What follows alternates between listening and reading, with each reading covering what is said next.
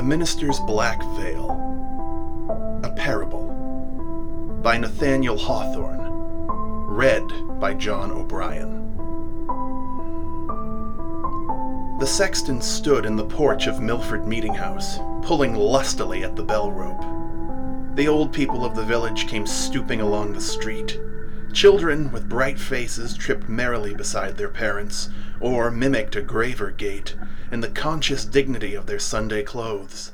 Spruce bachelors looked sidelong at the pretty maidens, and fancied that the Sabbath sunshine made them prettier than on weekdays. When the throng had mostly streamed into the porch, the sexton began to toll the bell, keeping his eye on the Reverend Mr. Hooper's door. The first glimpse of the clergyman's figure was the signal for the bell to cease its summons. "But what has good Parson Hooper got upon his face?" cried the sexton in astonishment. All within hearing immediately turned about, and beheld the semblance of Mr. Hooper, pacing slowly his meditative way towards the meeting-house. With one accord they stared, expressing more wonder than if some strange minister were coming to dust the cushions of Mr. Hooper's pulpit. "Are you sure it is our parson?" inquired Goodman Gray of the sexton. "Of a certainty it is good Mr. Hooper," replied the sexton. "He was to have exchanged pulpits with Parson Shute of Westbury, but Parson Shute sent to excuse himself yesterday, being to preach a funeral sermon." The cause of so much amazement may appear sufficiently slight. Mr. Hooper, a gentlemanly person of about 30, though still a bachelor, was dressed with due clerical neatness, as if a careful wife had starched his band and brushed the weekly dust from his Sunday's garb. There was but one thing remarkable in his appearance. Swathed about his forehead, and hanging down over his face, so low as to be shaken by his breath, Mr. Hooper had on a black veil. On a nearer view it seemed to consist of 2 folds of crape, which entirely concealed his features, except the mouth and chin, but probably did not intercept his sight, farther than to give a darkened aspect to all living and inanimate things. With this gloomy shade before him, good Mr. Hooper walked onward at a slow and quiet pace, stooping somewhat, and looking on the ground, as is customary with abstracted men, yet nodding kindly to those of his parishioners who still waited on the meeting-house steps. But so wonder-struck were they, that his greeting hardly met with a return. "I can't really feel as if good Mr. Hooper's face was behind that piece of crape," said the sexton. "I don't like it," muttered an old woman, as she hobbled into the meeting-house. "He has changed himself into something awful only by hiding his face." "Our parson has gone mad!" cried Goodman Gray, following him across the threshold. A rumor of some unaccountable phenomenon had preceded Mr. Hooper into the meeting-house, and set the congregation astir. Few could refrain from twisting their heads towards the door. Many stood upright and turned directly about, while several little boys clambered upon the seats and came down again with a terrible racket. There was a general bustle, a rustling of the women's gowns and shuffling of the men's feet, greatly at variance with that hushed repose which should attend the entrance of the minister. But Mr. Hooper appeared not to notice the perturbation of his people. He entered with an almost noiseless step, bent his head mildly to the pews on each side, and bowed as he passed his oldest parishioner, a white-haired great-grandsire who occupied an armchair in the center of the aisle. It was strange to observe how slowly this venerable man became conscious of something singular in the appearance of his pastor. He seemed not to fully partake of the prevailing wonder, till Mr. Hooper had ascended the stairs, and showed himself in the pulpit, face to face with his congregation, except for the black veil. That mysterious emblem was never once withdrawn. It shook with his measured breath as he gave out the psalm. It threw its obscurity between him and the holy page as he read the scriptures. And while he prayed, the veil lay heavily on his uplifted countenance. did he seek to hide it from the dread being whom he was addressing. Such was the effect of this simple piece of crape, that more than one woman of delicate nerves was forced to leave the meeting-house. Yet, perhaps, the pale-faced congregation was almost as fearful a sight to the minister as his black veil was to them. Mr. Hooper had the reputation of a good preacher, but not an energetic one. He strove to win his people heavenward by mild persuasive influences, rather than to drive them thither by the thunders of the word. The sermon which he now delivered was marked by the same characteristics of style and manner as the general series of his pulpit oratory, but there was something, either in the sentiment of the discourse itself or in the imagination of the auditors, which made it greatly the most powerful effort that they had ever heard from their pastor's lips. It was tinged, rather more darkly than usual, with the gentle gloom of Mr. Hooper's temperament. The subject had reference to secret sin, and those sad mysteries which we hide from our nearest and dearest, and would fain conceal from our own consciousness, even forgetting that the Omniscient can detect them. A subtle power was breathed into his words. Each member of the congregation, the most innocent girl and the man of hardened breast, felt as if the preacher had crept upon them, behind his awful veil, and discovered their hoarded iniquity of deed or thought. Many spread their clasped hands on their bosoms. There was nothing terrible in what Mr. Hooper said, at least no violence. And yet, with every tremor of his melancholy voice, the hearers quaked. An unsought pathos came hand in hand with awe. So sensible were the audience of some unwanted attribute in their minister that they longed for a breath of wind to blow aside the veil, almost believing that a stranger's visage would be discovered. Though the form, gesture, and voice were those of Mr. Hooper.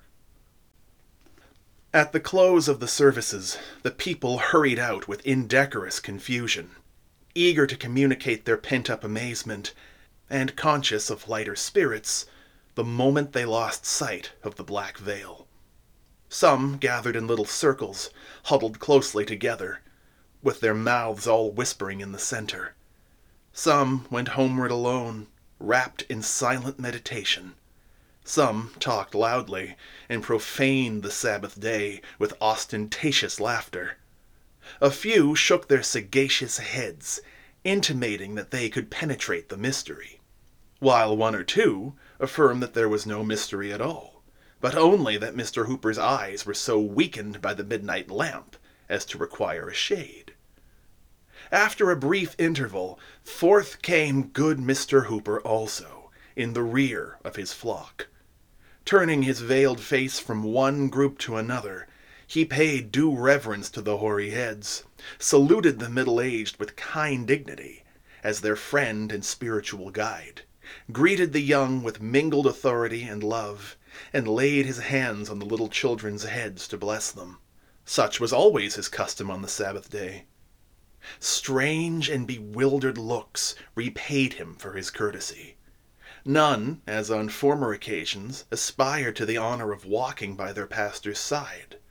Old Squire Saunders, doubtless by an accidental lapse of memory, neglected to invite Mr. Hooper to his table, where the good clergyman had been wont to bless the food almost every Sunday since his settlement. He returned, therefore, to the parsonage, and at the moment of closing the door was observed to look back upon the people, all of whom had their eyes fixed upon the minister.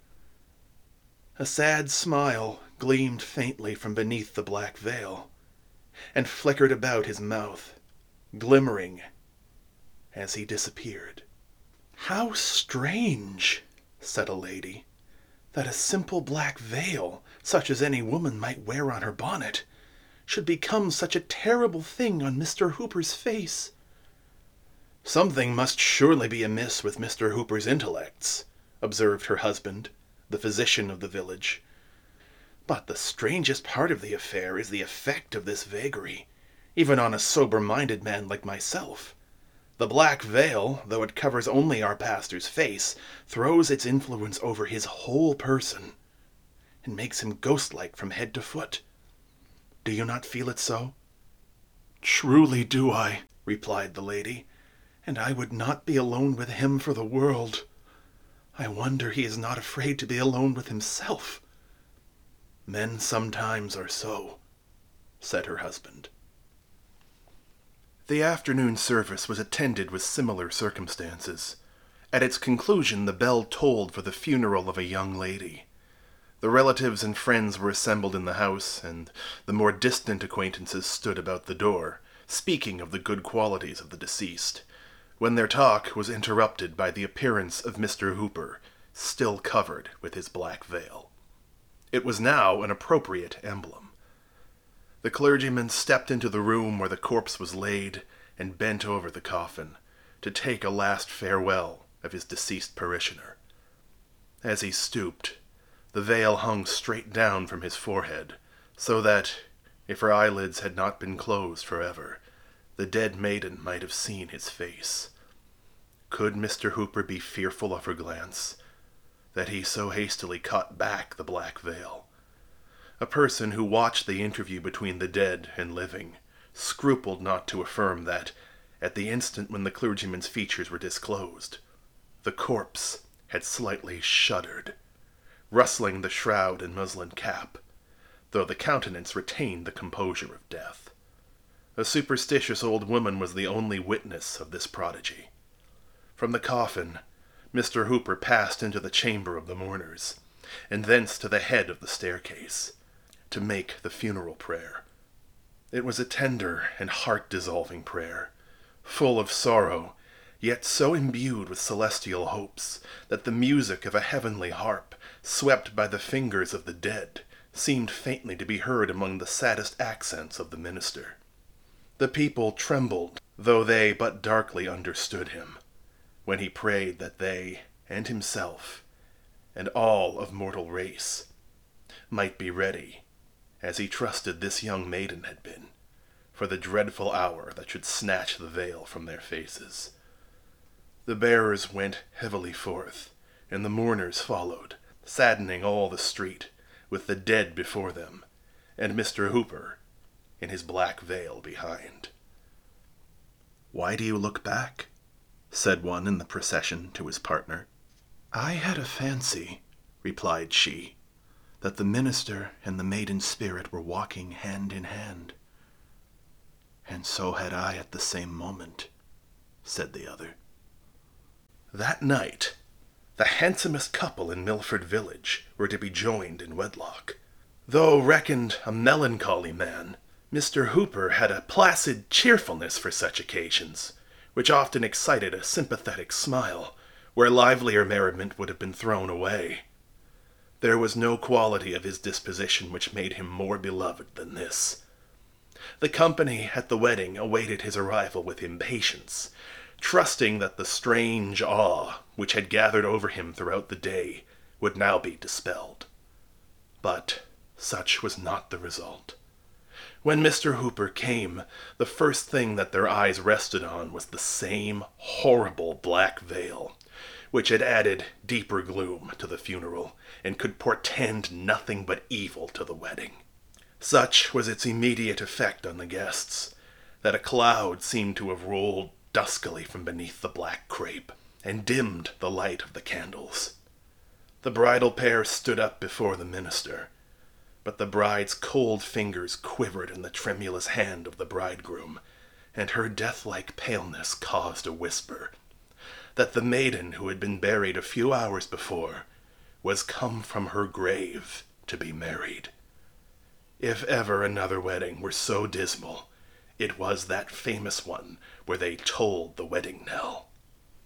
After performing the ceremony, Mr. Hooper raised a glass of wine to his lips, wishing happiness to the new married couple, in a strain of mild pleasantry, that ought to have brightened the features of the guests, like a cheerful gleam from the hearth.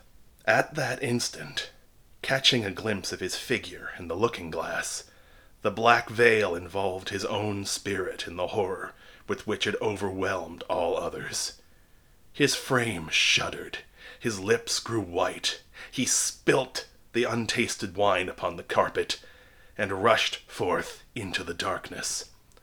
For the earth, too, had on her black veil. The next day the whole village of Milford talked of little else than Parson Hooper's black veil. That, and the mystery concealed behind it, supplied a topic for discussion between acquaintances meeting in the street, and good women gossiping at their open windows. It was the first item of news that the tavern-keeper told to his guests. The children babbled of it on their way to school. One imitative little imp covered his face with an old black handkerchief, thereby so affrighting his playmates that the panic seized himself, and he well-nigh lost his wits by his own waggery. It was remarkable that of all the busybodies and impertinent people in the parish, not one ventured to put the plain question to Mr. Hooper wherefore he did this thing. Hitherto, whenever there appeared the slightest call for such interference, he had never lacked advisers, nor shown himself averse to be guided by their judgment. If he erred at all, it was by so painful a degree of self-distrust that even the mildest censure would lead him to consider an indifferent action as a crime.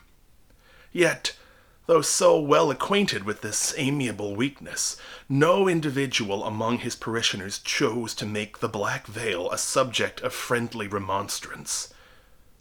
There was a feeling of dread, neither plainly confessed nor carefully concealed, which caused each to shift the responsibility upon another, till, at length, it was found expedient to send a deputation of the church, in order to deal with Mr. Hooper about the mystery, before it should grow into a scandal.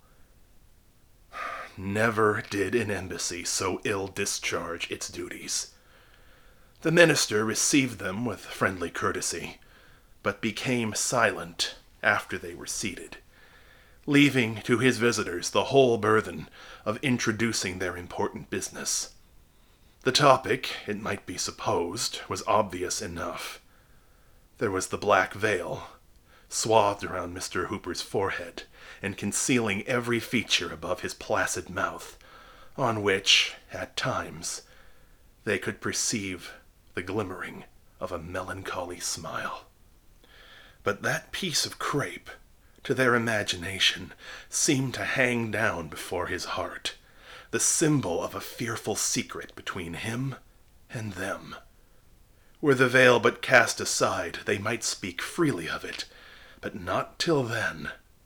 Thus they sat a considerable time, speechless, confused, and shrinking uneasily from Mr. Hooper's eye, which they felt to be fixed upon them with an invisible glance.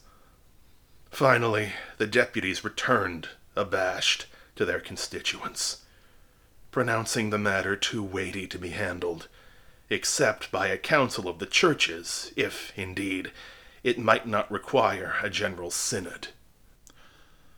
But there was one person in the village unappalled by the awe with which the black veil had impressed all besides herself.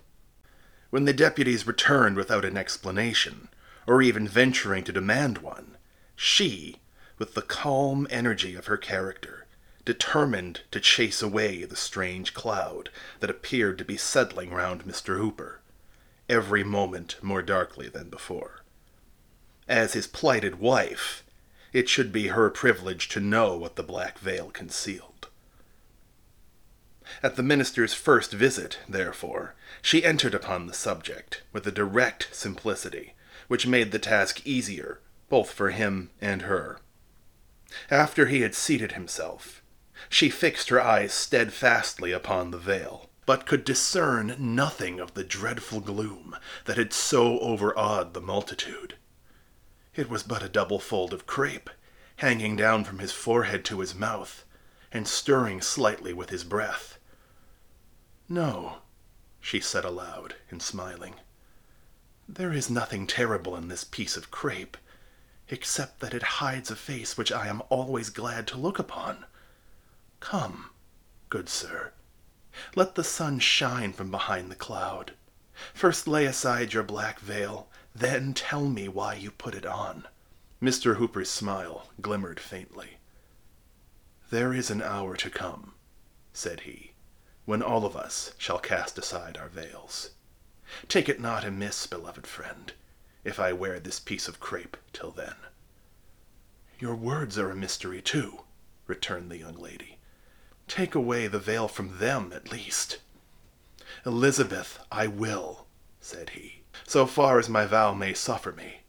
Know, then, this veil is a type and a symbol, and I am bound to wear it ever, both in light and darkness, in solitude and before the gaze of multitudes, and as with strangers, so as with my familiar friends. No mortal eye will see it withdrawn. This dismal shade must separate me from the world. Even you, Elizabeth, can never come behind it." "What grievous affliction hath befallen you," she earnestly inquired, "that you should thus darken your eyes forever?" "If it be a sign of mourning," replied Mr. Hooper, "I, perhaps, like most other mortals, have sorrows dark enough to be typified by a black veil." "But what if the world will not believe that it is the type of an innocent sorrow?" urged Elizabeth. "Beloved and respected as you are, there may be whispers that you hide your face under the consciousness of secret sin. For the sake of your holy office, do away this scandal." The color rose into her cheeks as she intimated the nature of the rumors that were already abroad in the village. But Mr. Hooper's mildness did not forsake him.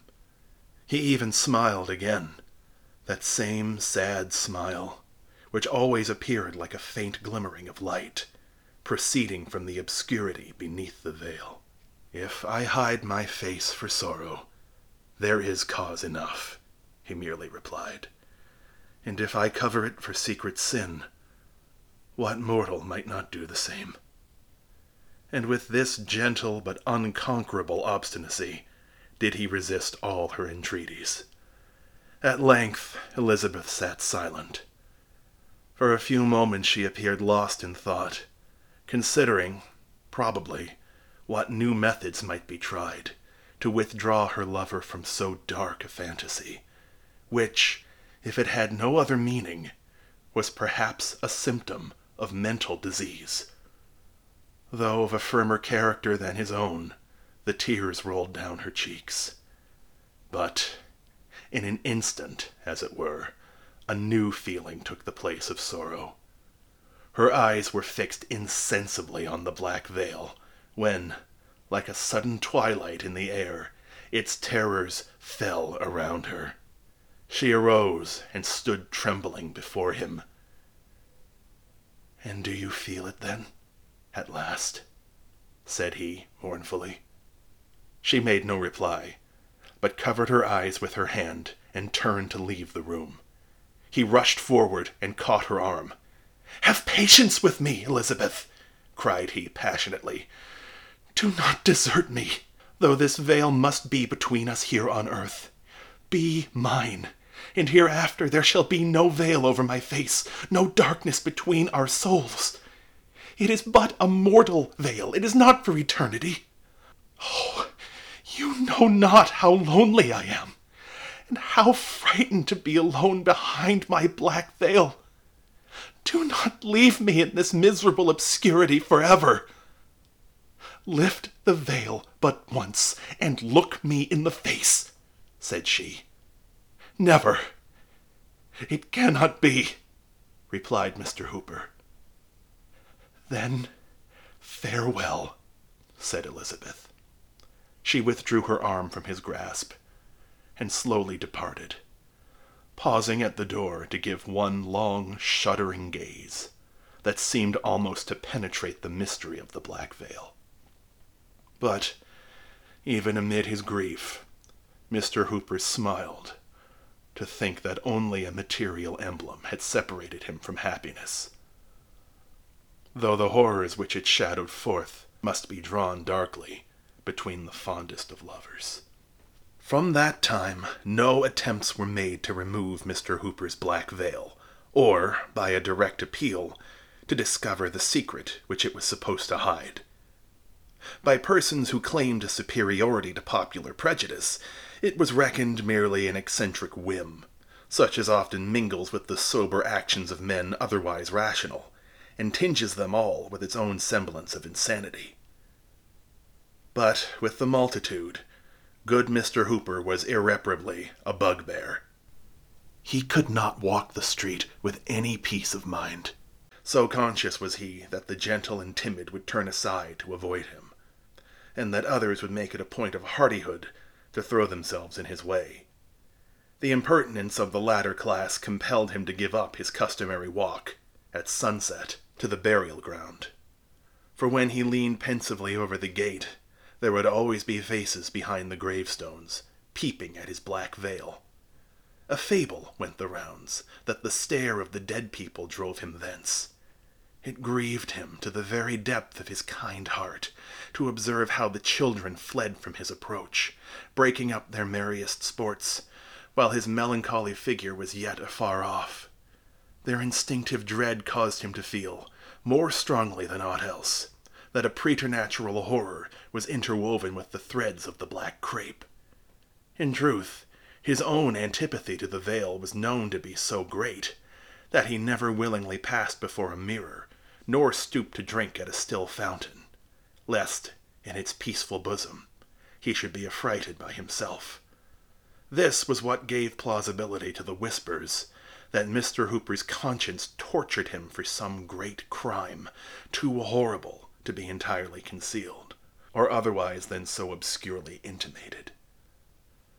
Thus, from beneath the black veil, there rolled a cloud into the sunshine, an ambiguity of sin or sorrow, which enveloped the poor minister, so that love or sympathy could never reach him.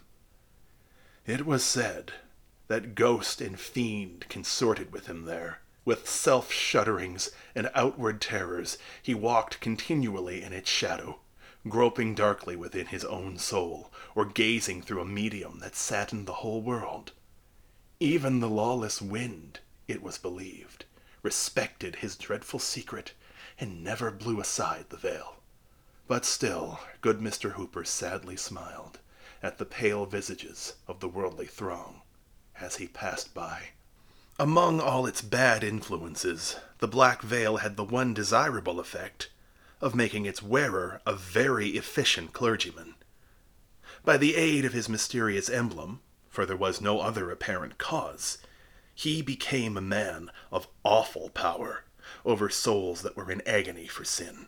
His converts always regarded him with a dread peculiar to themselves, affirming, though but figuratively, that before he brought them to celestial light, they had been with him behind the black veil.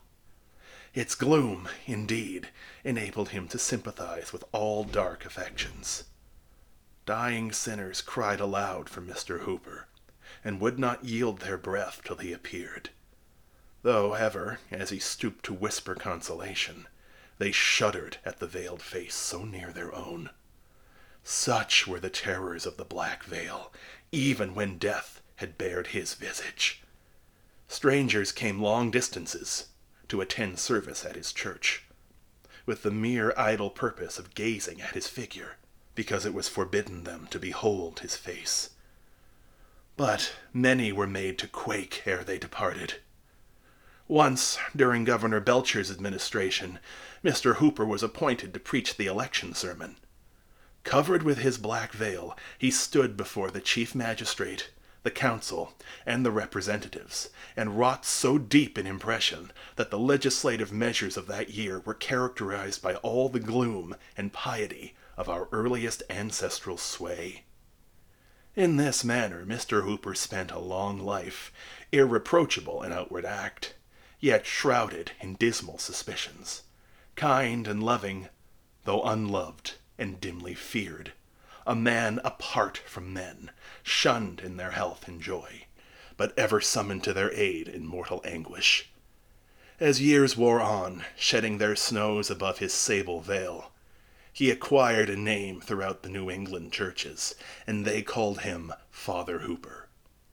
Nearly all his parishioners, who were of mature age when he was settled, had been borne away by many a funeral. He had one congregation in the church, and a more crowded one in the churchyard. And having wrought so late into the evening, and done his work so well, it was now good Father Hooper's turn to rest. Several persons were visible by the shaded candlelight in the death chamber of the old clergyman. Natural connections he had none, but there was the decorously grave, though unmoved, physician, seeking only to mitigate the last pangs of the patient whom he could not save. There were the deacons and other eminently pious members of his church.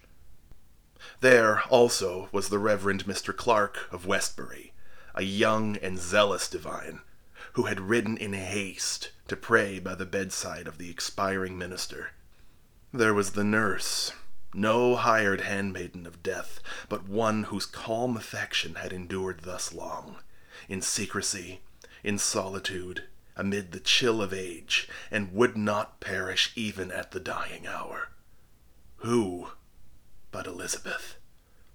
And there lay the hoary head of good Father Hooper upon the death pillow, with the black veil still swathed about his brow and reaching down over his face, so that each more difficult gasp of his faint breath caused it to stir.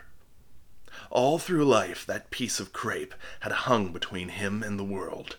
It had separated him from cheerful brotherhood and woman's love, and kept him in that saddest of all prisons, his own heart. And still it lay upon his face, as if to deepen the gloom of his darksome chamber, and shade him from the sunshine of eternity. For some time previous, his mind had been confused, wavering doubtfully between the past and the present, and hovering forward, as it were, at intervals, into the indistinctness of the world to come. There had been feverish turns which tossed him from side to side, and wore away what little strength he had. But in his most convulsive struggles, and in the wildest vagaries of his intellect, when no other thought retained its sober influence, he still showed an awful solicitude lest the black veil should slip aside. Even if his bewildered soul could have forgotten, there was a faithful woman at his pillow, who, with averted eyes, would have covered that aged face, which she had last beheld in the comeliness of manhood. At length, the death-stricken old man lay quietly in the torpor of mental and bodily exhaustion, with an imperceptible pulse, and breath that grew fainter and fainter, except when a long, deep, and irregular inspiration seemed to prelude the flight of his spirit. The minister of Westbury approached the bedside. "Venerable Father Hooper," said he, "the moment of your release is at hand. Are you ready for the lifting of the veil that shuts in time from eternity?" Father Hooper at first replied merely by a feeble motion of his head. Then, apprehensive, perhaps, that his meaning might be doubtful, he exerted himself to speak. "Yea," said he, in faint accents, "my soul hath a patient weariness until that veil be lifted."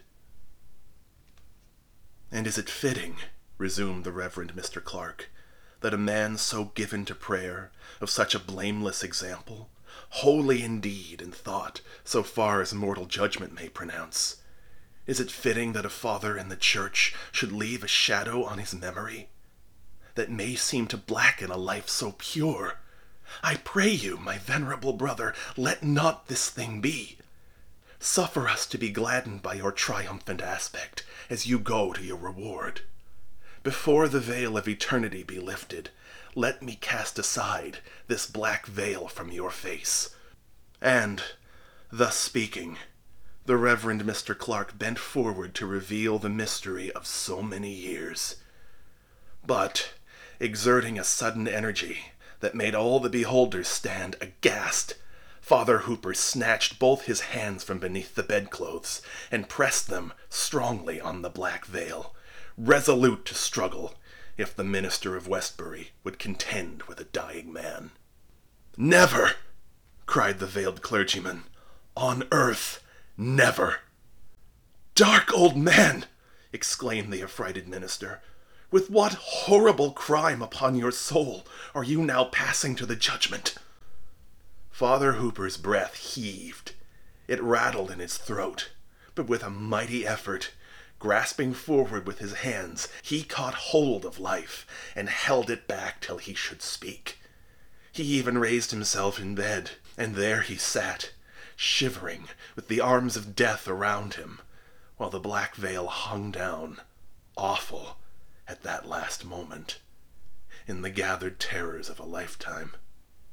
And yet, the faint, sad smile, so often there, now seemed to glimmer from its obscurity and linger on Father Hooper's lips. "Why do you tremble at me alone?" cried he, turning his veiled face round the circle of pale spectators. "Tremble also at each other. Have men avoided me, and women shown no pity, and children screamed and fled only from my black veil? What but the mystery which it obscurely typifies has made this piece of crape so awful? When the friend shows his inmost heart to his friend, the lover to his best beloved, when man does not vainly shrink from the eye of his Creator, loathsomely treasuring up the secret of his sin, then deem me a monster for the symbol beneath which I have lived and die. I look around me, and lo, on every visage, a black veil." While his auditors shrank from one another in mutual affright, Father Hooper fell back upon his pillow, a veiled corpse, with a faint smile lingering on the lips. Still veiled, they laid him in his coffin, and a veiled corpse they bore him to the grave. The grass of many years has sprung up and withered on that grave. The burial stone is moss-grown, and good Mr. Hooper's face is dust. But awful is still the thought that it moldered beneath the black veil.